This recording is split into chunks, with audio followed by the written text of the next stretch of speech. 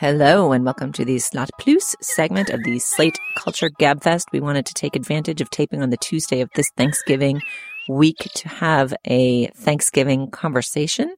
We were considering discussing what to discuss with people who you don't agree with politically at the Thanksgiving table, but then we all admitted that we were going to epistemically closed Thanksgiving tables with people bubbles with whom we already agree about the fundamentals of politics. And then we began to discuss Thanksgiving.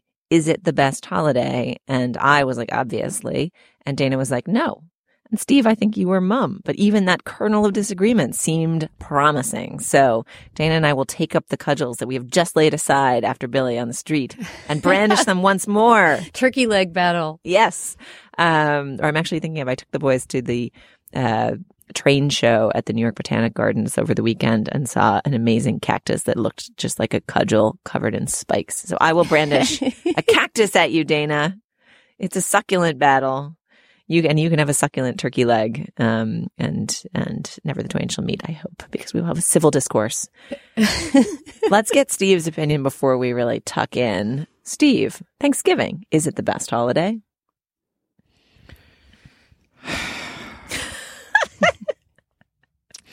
I'm going to say that from ages 0 to 12, no.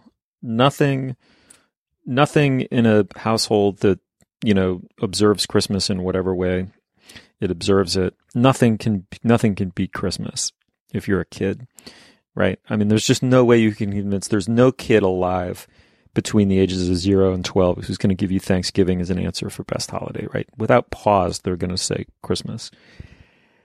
Then I think maybe you start to waver a little bit, and they all become an unholy drag.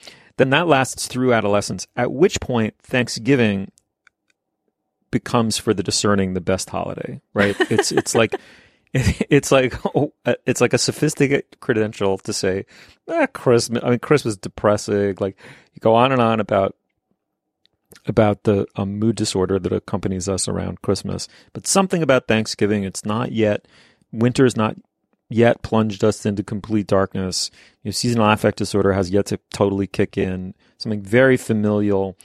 It's really built around the feast as it doesn't compete with the presents. Pretty great, right? A lot of football. Love Thanksgiving. I would say once you have kids, you bump back, right? I mean, something about the bizarre cultish, euphoria that surrounds Christmas. Doesn't it sort of knock it back to being Christmas as a parent? I don't know. So much of the euphoria around Christmas is about like getting your grubby little toddler hands on gifts and like, will I get Annie and Clarabelle, the passenger cars that go behind Thomas this Christmas, or just one?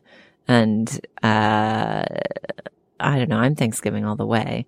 You don't have any of the gift guilt or work or glut. I mean, I love giving presents. It's so fun to give someone something great. Like I enjoy present exchanging. I believe that you can do it in a way that's not a like gluttonous pile of capitalist excess.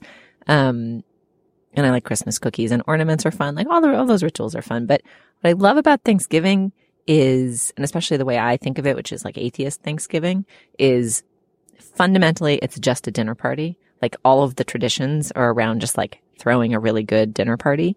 And as opposed to having the dinner party be like the thing that you wedge in the middle of all the other traditions, the singing and the garlands and the lights and the ornaments and the presents and the wrapping and the this and the that, like it's just like sit down with people you love and eat delicious food that was made with care. And then gratitude. Gratitude is great. You can divorce it from all kind of religion. Everybody can come and just be grateful. Be grateful for the people in your life that you love, the bounties that you've enjoyed, whatever their former shape. I just like the message of it and I like the customs of it. And I think it's the best. Dana. This is going to be no Eichner argument, Julie. I'm just warning you. The spark that you're trying to fan into a flame here is just a very sad little tiny one. I mean, Thanksgiving is great. Who doesn't love Thanksgiving? I think a strong case can be made for it being the best holiday and that it's the simplest. I think Julia is absolutely right that there's the least to it, right? There aren't a lot of moving parts. It's just like you get people, you get some good food, and you all sit around and, as you say, give thanks and eat. So that is great. But I think there's a few arguments to be made against Thanksgiving. I mean, for one thing, I do think that the founding myth of Thanksgiving as each year goes by leaves a nastier taste in my mouth, right? The Pilgrim and Indian Thanksgiving that we learned about in school. I guess maybe kids don't learn about that in school anymore, and maybe that's not that connected with people's idea of Thanksgiving. But the fact that it is sort of a colonial holiday at its inception does stay with me. But I think this is not a critique of Thanksgiving, but it's an argument for why the not yet mentioned Halloween may be the best holiday of the year, which is that Halloween is a more social holiday, right? I mean, the whole niceness of Thanksgiving is that you're cocooned with just the people you love. And, well, maybe you're cocooned with some people you don't love, but you're in the interior. You're moving from the outside world to the inside. It's domestic, right? And there's something about the carnivalesque sociality of Halloween that feels more equalizing to me or something. It seems more like a holiday that's about like, let's go out and look at the world and see people's fantasies and desires played out in their costumes. And I mean, there's something about Halloween that feels more like a street party. You know, it is a street party or a parade or something like that. And so that's just, it's a different thing to value in a holiday. So I can't really make the case that it's better. But to me, it feels a little bit more cathartic or something to have lived through a really good Halloween. Like, I loved my costume. I put it together. It looked great. I saw lots of great costumes. You know, we all went out. For kids, of course, there's candy and present. You know, there's that Christmas element of getting stuff. I don't know. I mean, it's not that I enjoy every given Halloween better than every given Thanksgiving, but I think I would mount the argument that it's a superior holiday. It is also, when well executed, a break from the norms. Like, all the rules are suspended. Right, that's what I mean by carnival. Halloween. Yeah, whereas Thanksgiving is like an amplification of the ideals and norms, right? Like, right. You know, we try to have dinner together as a family every night. Some people might say, even if they never do it. Liars. As in my family, we never do it. It's bedtime by the time we get home. I suspect that most of the families with two working parents who say that they do that are lying, and they're exaggerating in their own minds how many nights a week they do it. But in any event, there's a conservatism to it in that it takes the thing that you wish you had time for or profess to desire to have time for in a normal day. And you just say, okay, let's take a whole day and just do that thing that is the norm, as opposed to a norm breaking. And Christmas has a little bit more of the norm breaking of like, there's trees in the house and everything sparkles. And, you know, it's got a little more zazzle to it in a way that makes me distrust it.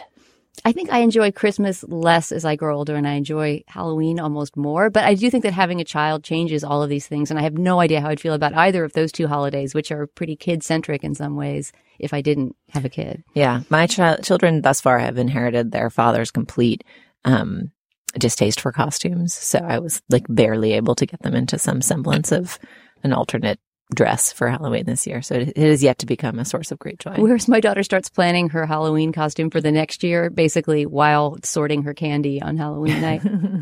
Right. And of course, like, Christmas is not a universal. That's the other thing. That's in addition to all of its like, look at me, zazzle. Not everybody celebrates it. Some people feel fine about the kind of secular consumer Christmas. Some people find it really distasteful.